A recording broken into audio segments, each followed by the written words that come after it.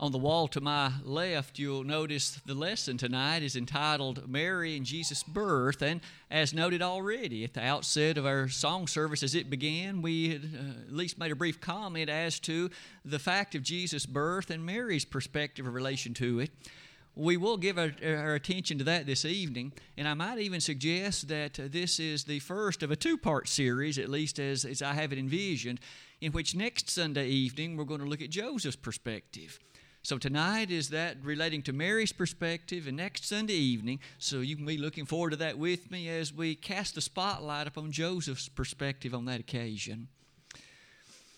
Certainly it would be reasonable to appreciate, of course, we know what season of the year it is, and we're well aware of the fact that there are many who will at least turn their attention somewhat to a consideration of the birth of our Savior, maybe on this season of the year when on other occasions it seems so far removed from their thinking.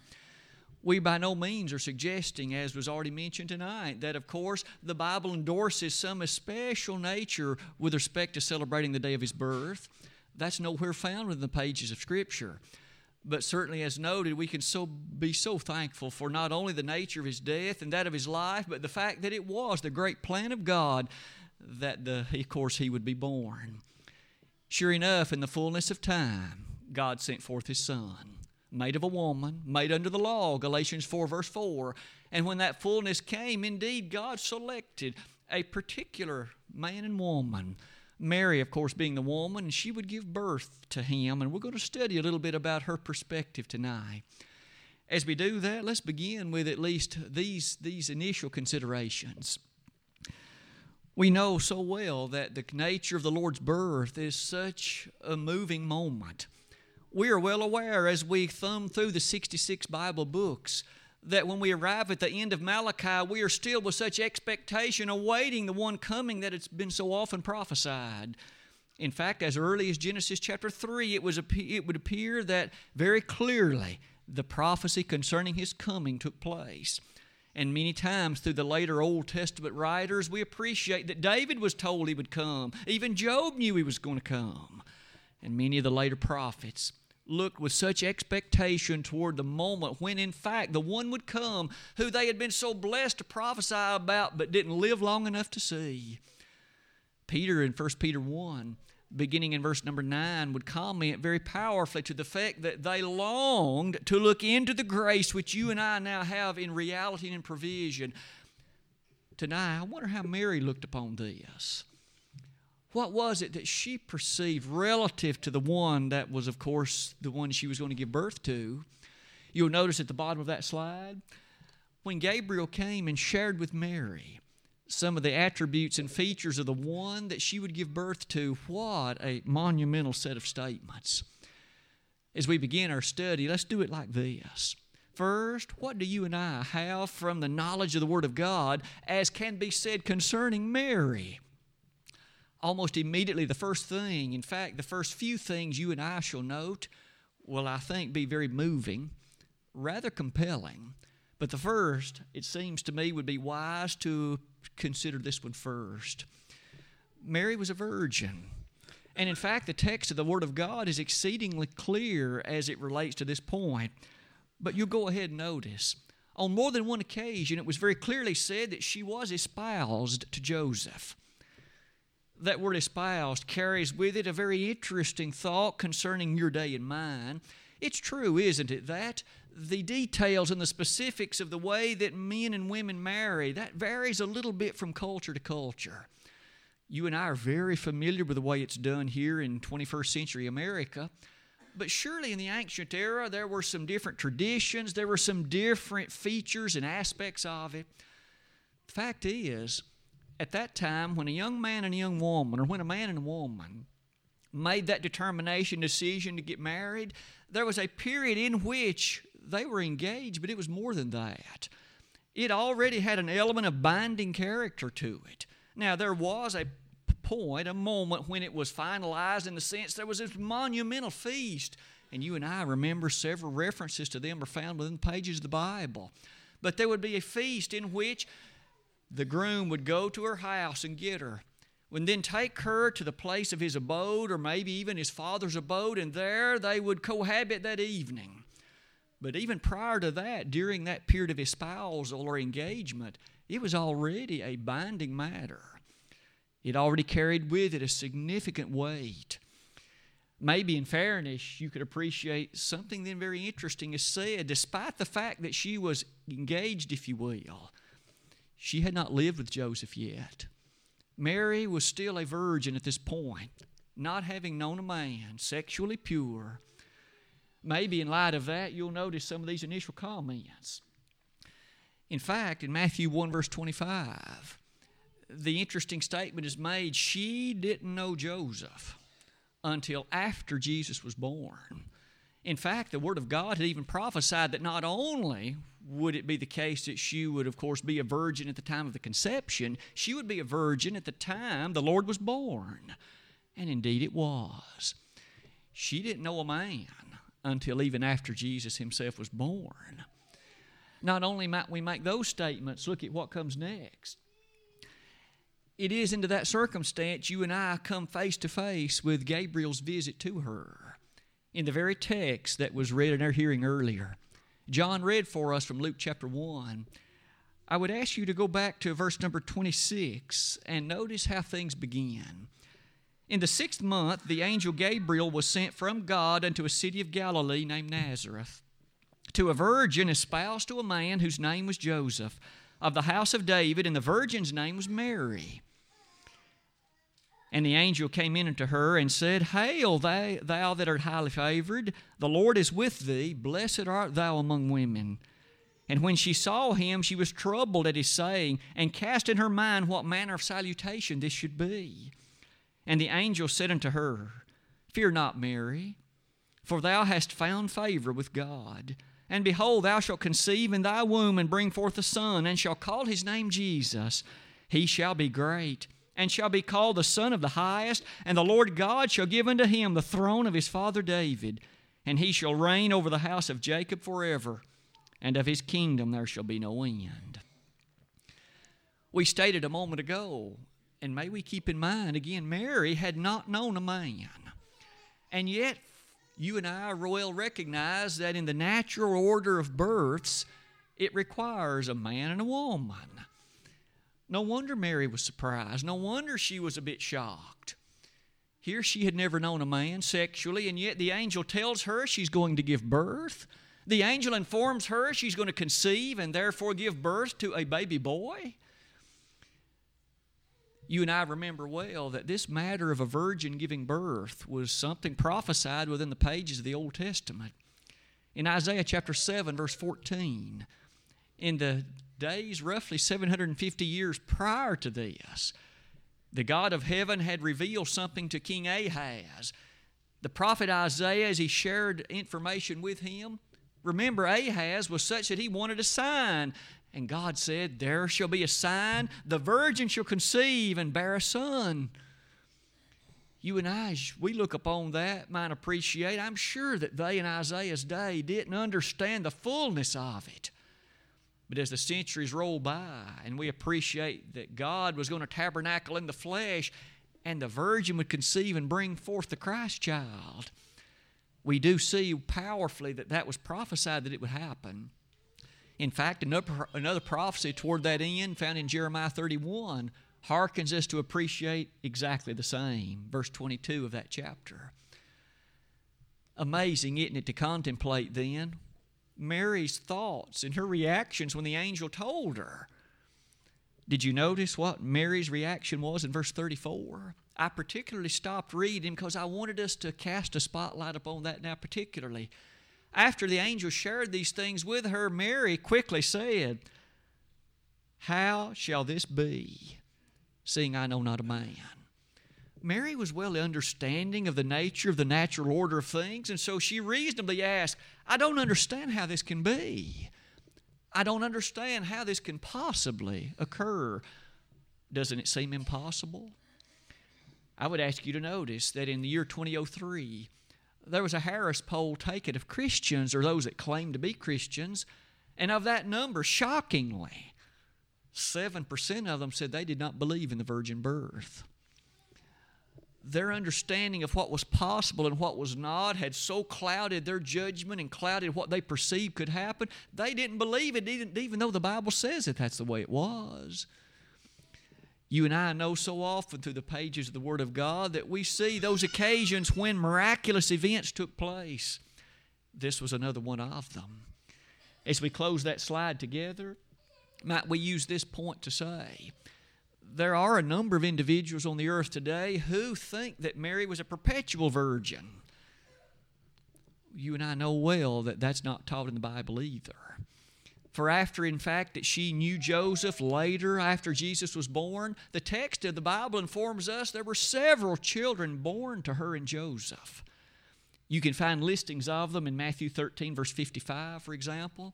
We know at least 4 boys. We are not told how many girls, but there apparently was at least 2 because the plural word is used. Apparently at least 6 children born to that union. Mary didn't remain a virgin through all her life.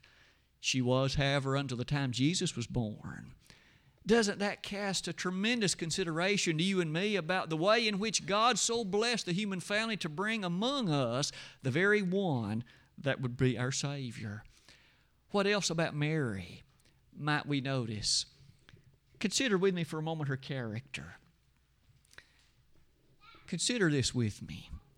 Over the course of the ages, it had been such a special thing to consider the means by which God would bring into the human family the Messiah, the Anointed One, the one who would occupy that central position of directing men and women to the God of heaven.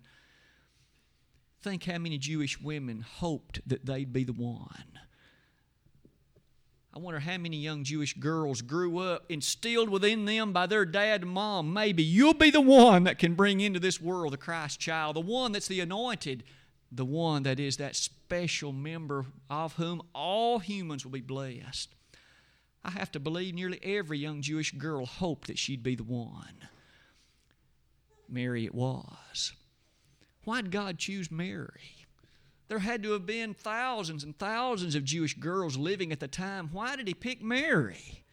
What about her perhaps was of sufficient consideration? Several things might be mentioned. Surely her character would be one of them. Notice that twice in this text, verses 28 and 30, this statement is made.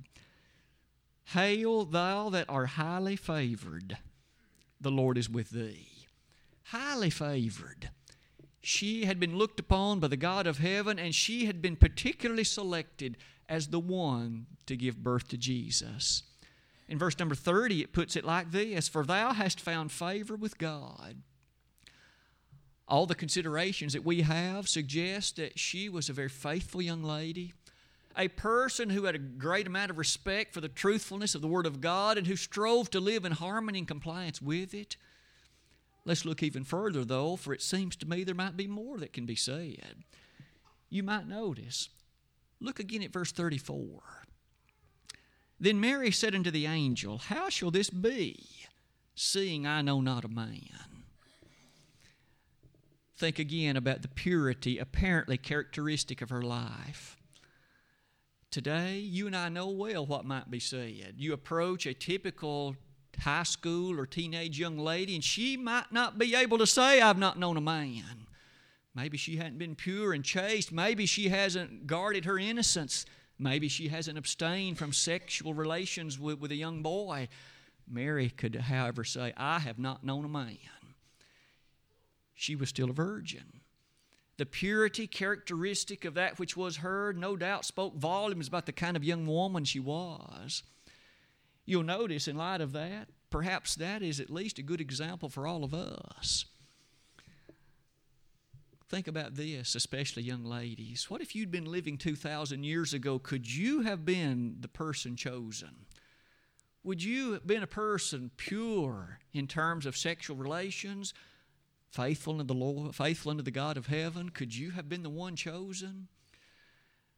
Next week, men, we're going to take care of ourselves. Could you and I have been selected as maybe the one to be the father figure of Him on earth? It paints a rather dramatic picture to all of us. God did pick Mary. Look at these verses that challenge you and me in regard to the purity of our life. In Psalm 24, verse number 3, who is it that will dwell in the holy hill of God? Among other things, those with a clean hands and a pure heart. If you and I aren't living in a pure fashion, if we aren't characteristic of those who conduct themselves after the demand of purity, we have no reason to expect we shall see God. For blessed are the pure in heart, they shall see God. Matthew 5:8. Doesn't that speak volumes to you and me about desiring ourselves to so conduct ourselves purely? We could go beyond that and perhaps notice in 1 Timothy 5:22.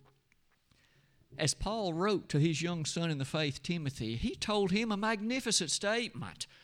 Here was a young man who in his future had the privilege and power of preaching perhaps for many years. 3 little words, Timothy, keep thyself pure. Now that's not only good advice for preachers or elders, it's good for all of us, isn't it? To keep ourselves pure. Maybe one final passage.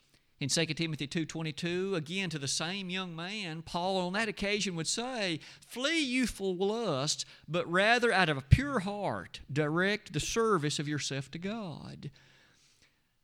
It's not difficult to appreciate the emphasis given to purity in the life of Timothy, but throughout the Word of God, the emphasis given to all of us in that regard. Mary appeared to be a pure young woman. Maybe some final thoughts on that particular message. Look at how it closes in verse 38. After Gabriel had shared with Mary the features that you've been the one chosen, you have been the selected one to give birth to this one that'll be the Son of the Highest, she finally had to give an answer, a reply, if you please, and this is what she said. And Mary said, behold, the handmaid of the Lord, be it unto me according to thy word. And the angel departed from her. Isn't it beautiful to consider the submissiveness characteristic of Mary? After God shared with her, after the message of the angel bringing this to her, you are going to be the one. Think about how many things probably crossed her mind in those few moments after the angel said all this. What's it going to mean for me? And what's it going to mean for my family? What's it going to mean in regard to my relation to a number of others? After considering, she simply said, I'm your handmaiden. I'll do whatever you want me to do.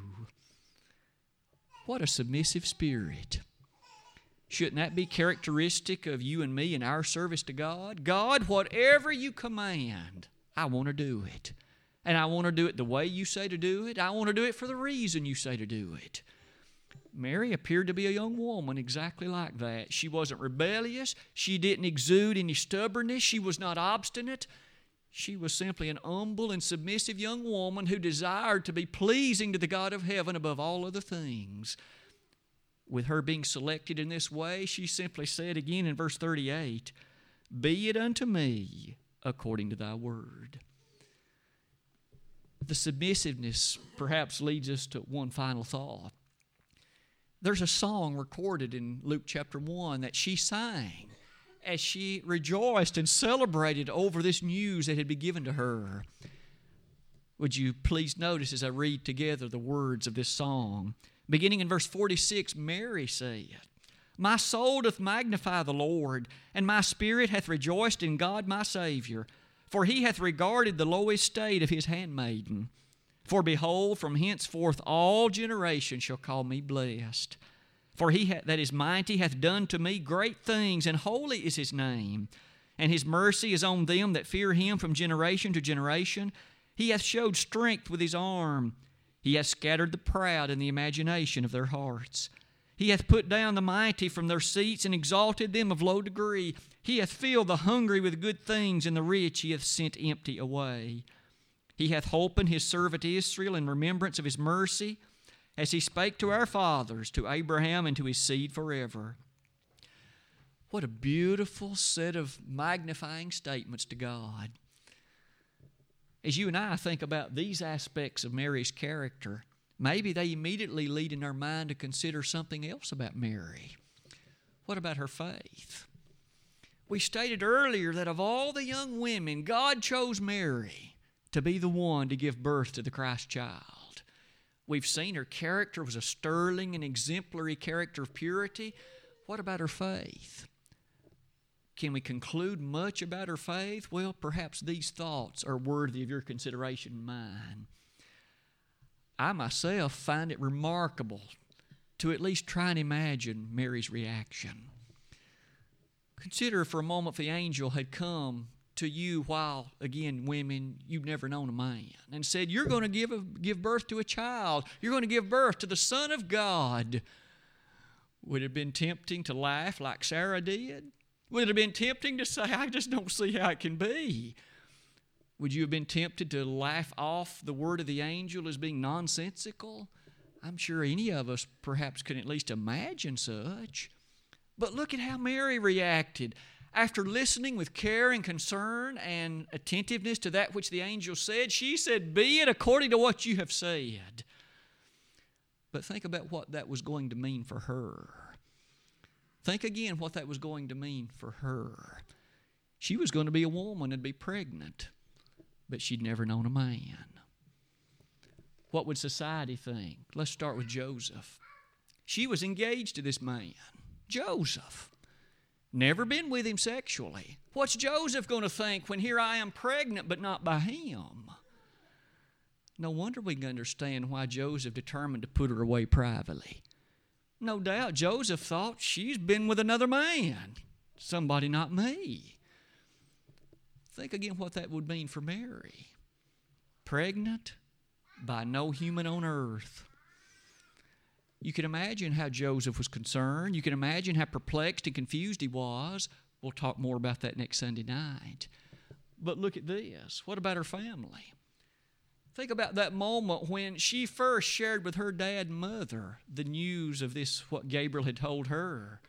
Can you imagine sitting down at the table? Dad, Mom, I have some news for you.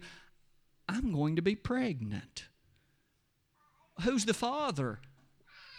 Is it Joseph? No, it's not Joseph. Well, Mary, who is it? The Holy Spirit. Can you imagine her parents' reaction? Can you imagine the disbelief that might have in fact crossed their mind? Again, all Mary said was, be it unto me according to thy word. Not only her family, what about society at large? You and I know well that at least there was a time when it was looked upon rather disgracefully for a woman to be pregnant, unmarried. Remember, she was only espoused to Joseph. They weren't fully married yet.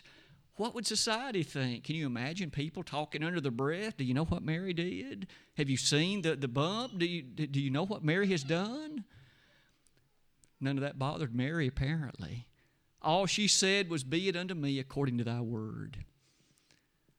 I would think it's fair to say Mary had a tremendous faith, an amazing faith that led her to simply be the one that had been chosen by God, and she was happy to comply with it. You'll notice the definition of faith brings that challenge quite frankly to you and me today. Now I realize we're not going to give birth to a Christ child, but what is the essence of faith? Hebrews 11:1 still says, faith is the substance of things hoped for, the evidence of things not seen. Romans 10 verse 17 says, faith cometh by hearing, and hearing by the word of God. Isn't it at the most basic level the case that faith is doing what God said to do? Even if I might not understand the fullness of it, even if all the intricacies and details might not be revealed to me, doing what He said to do. And the Bible is filled with examples like that. Noah built an ark, but I've never seen it rain. It doesn't matter. Build an ark. Here's how many doors you put in it. Here's the number of floors. Here's the number of windows. And I want you to bring the animals into it because it's going to rain. And Noah did it. Simply by faith he did it. He trusted what God said, even if he had never seen anything like it. Joshua, you march around the walls of Jericho once a day for 6 days, and then 7 times on day 7, and you know what? The walls are going to fall. But God, I've never seen any military strategy like that. It doesn't matter. Joshua did it by faith. Today, God says to do things, and if we are faithful, we'll do them. Having to do with the matter of the plan of salvation, the construction, if you please, of the nature of what is the church and the way her worship is done. We do it because that's the way God said to do it, and that's enough. That's what God says He wants. And that's what faith is, isn't it? Just like Mary, what may have seemed impossible. Did you notice verse number 37? For with God nothing shall be impossible. Mary simply said, be it unto me according to thy word. Her faith was a very great faith. Is your faith and mine that great? Do you and I, in fact, excitedly look forward to doing those things because God said to do them? May I ask you to notice, the operation of faith time and again is presented to us that same way. We won't read the fullness of that honor roll of faith in Hebrews 11, but you and I know well how it's presented. By faith, Abraham did this. By faith, Sarah did that. By faith, Moses did this. By faith, Israel and Jacob and others did that. Their faith led them to actions based solely upon what God said to do. In some of those cases, it still stretches our mind to appreciate the thoroughness and verity of their faith. Abraham, I want you to leave where you live, and I want you to go to a place, but I'm not going to tell you yet where you're going. Talk about faith. To simply do it because God said to. The text expressly tells us that Abraham left Ur of the Chaldees not knowing where he went. How long did it take him to get to that land you and I would call Canaan? We know they stopped off in Haran, and his own dad died there. And sometime later arriving at that place that later his descendants were to inherit. All the while, he didn't know where he was going. That's faith. You and I know that there's a place called heaven. How do we know that? None of us have ever been there. None of us have ever been there, nor have we known anybody that's come back to tell us anything about it. We know it's true because the Bible says it is. Because God said it, we accept it. And we're going to live in such a way to make it there, aren't we?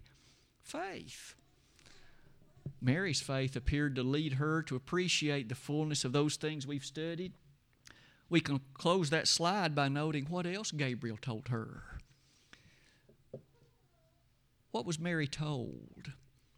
Well, as you and I read that a moment ago, let's just pick out a few of the thoughts and consider them in some detail. What Mary was told. May I ask you to notice verse 31. Thou shalt conceive in thy womb. Mary, you're going to be pregnant. You're going to bring forth a son. The gender of the baby was told. It's going to be a boy. And furthermore, here's the name that you'll give him. Joseph and Mary weren't left of their own volition to choose the name. It says, thou shalt call his name Jesus. That name was chosen by the great God of heaven for what the second member of the Godhead would wear here on earth. Jesus. Isn't that a great name? In fact, might I ask you to notice that word literally means Savior. It carries with it the thought of Yahweh saves. We studied a lesson back in June in which we looked at that word Yahweh and the great name of God. Jesus, in fact, is the one here, that name chosen. However, more was said, for verse number 32 says, he shall be great. I'm sure that as parents, we excitedly think about the possibility and the potential of our children. What's this baby boy going to grow up to be? What's this baby girl going to grow up to be? Mary didn't have any questions in regard to that, for the angel told her, this baby that you're going to give birth to, he shall be great. The greatness attached to that which he would become and that which he would do. That greatness leads us to notice Gabriel also said this. He'll be called the Son of the Highest. Now, Mary knew very well she had never known a man. He had no biological father. However, he'd be the Son of the Highest. And the Holy Spirit would be the one to come upon you, Mary. The Son of the Highest, a reference to the God of heaven, the Son of God. Not only that, you'll notice the throne of David would be given to him. Notice verse number 32 and 33. The Lord God shall give unto him the throne of his father David. It is true, Jesus was descended from David. You could trace the lineage back, and in Matthew chapter 1, that's done for us. The throne of David. David was a great Old Testament king, but this one, this baby Mary that you're going to give birth to, he will be great, the Son of the Highest. This throne of David given to him, verse number 33 says, he shall reign over the house of Jacob forever. There's a reference to the church. We know Jesus wasn't a physical king. It's not like he ruled from Jerusalem like David did, because Jesus more than once said, my kingdom is not of this world, John 18:36. Isn't it fair to say, here we find a beautiful description of that marvelous kingdom over which the Son of God would reign forever, and it's the church. He's reigning over you and me this very night as faithful children of God. You could perhaps appreciate one final quick comment. For there is something at the end of verse 33 that's, as always, so very telling. It says, and of His kingdom there shall be no end. What do you think Mary thought upon hearing all of this? You mean this baby that I'm going to give birth to, He's going to reign over a kingdom that will in fact exist perpetually and permanently? Never is it going to know an end. That's what the angel told her. We know that was prophesied in the Old Testament in Daniel 2:44 on the occasion when that great image was seen and Daniel explained what that dream meant to Nebuchadnezzar.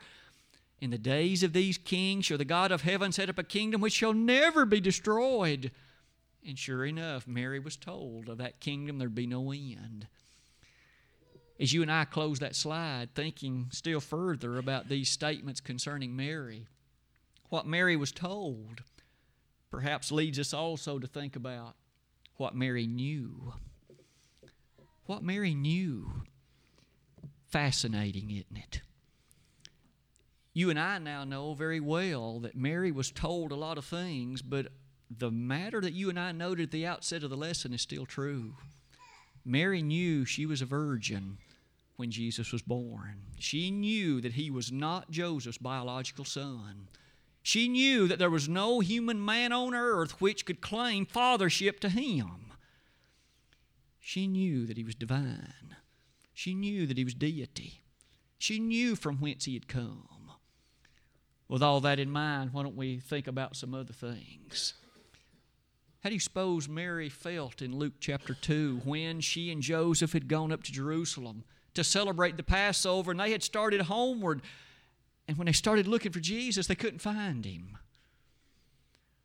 I wonder how she felt. God has vouchsafed to me the care of His Son.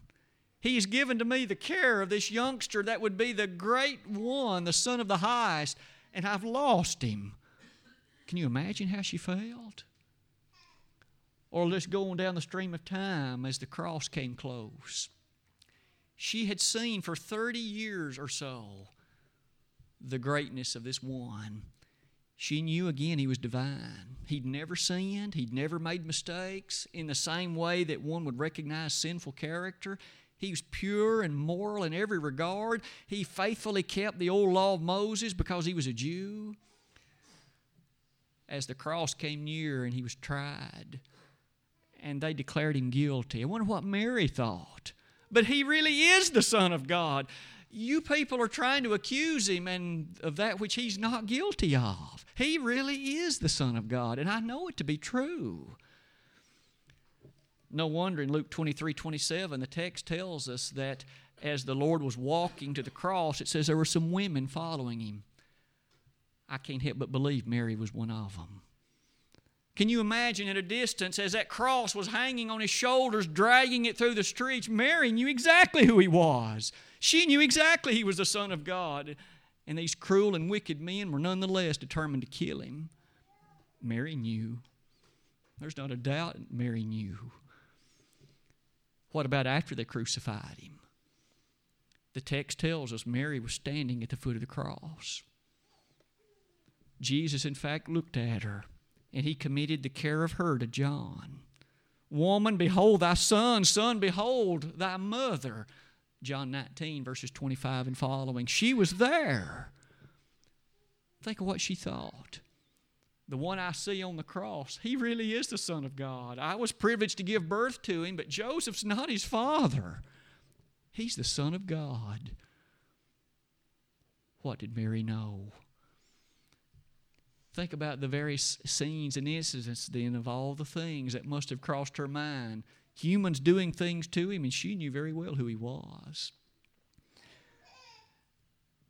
As we close the lesson tonight, I think we've been impressed with a lot of things the Bible does inform us about Mary. I know that in this season, many will celebrate matters of his birth, and as great a thought as we appreciate, of course, that is, we still appreciate that biblically we understand so wonderfully that what took place at his birth was overshadowed in importance by how he died, the fact of his death. But aren't we thankful he came?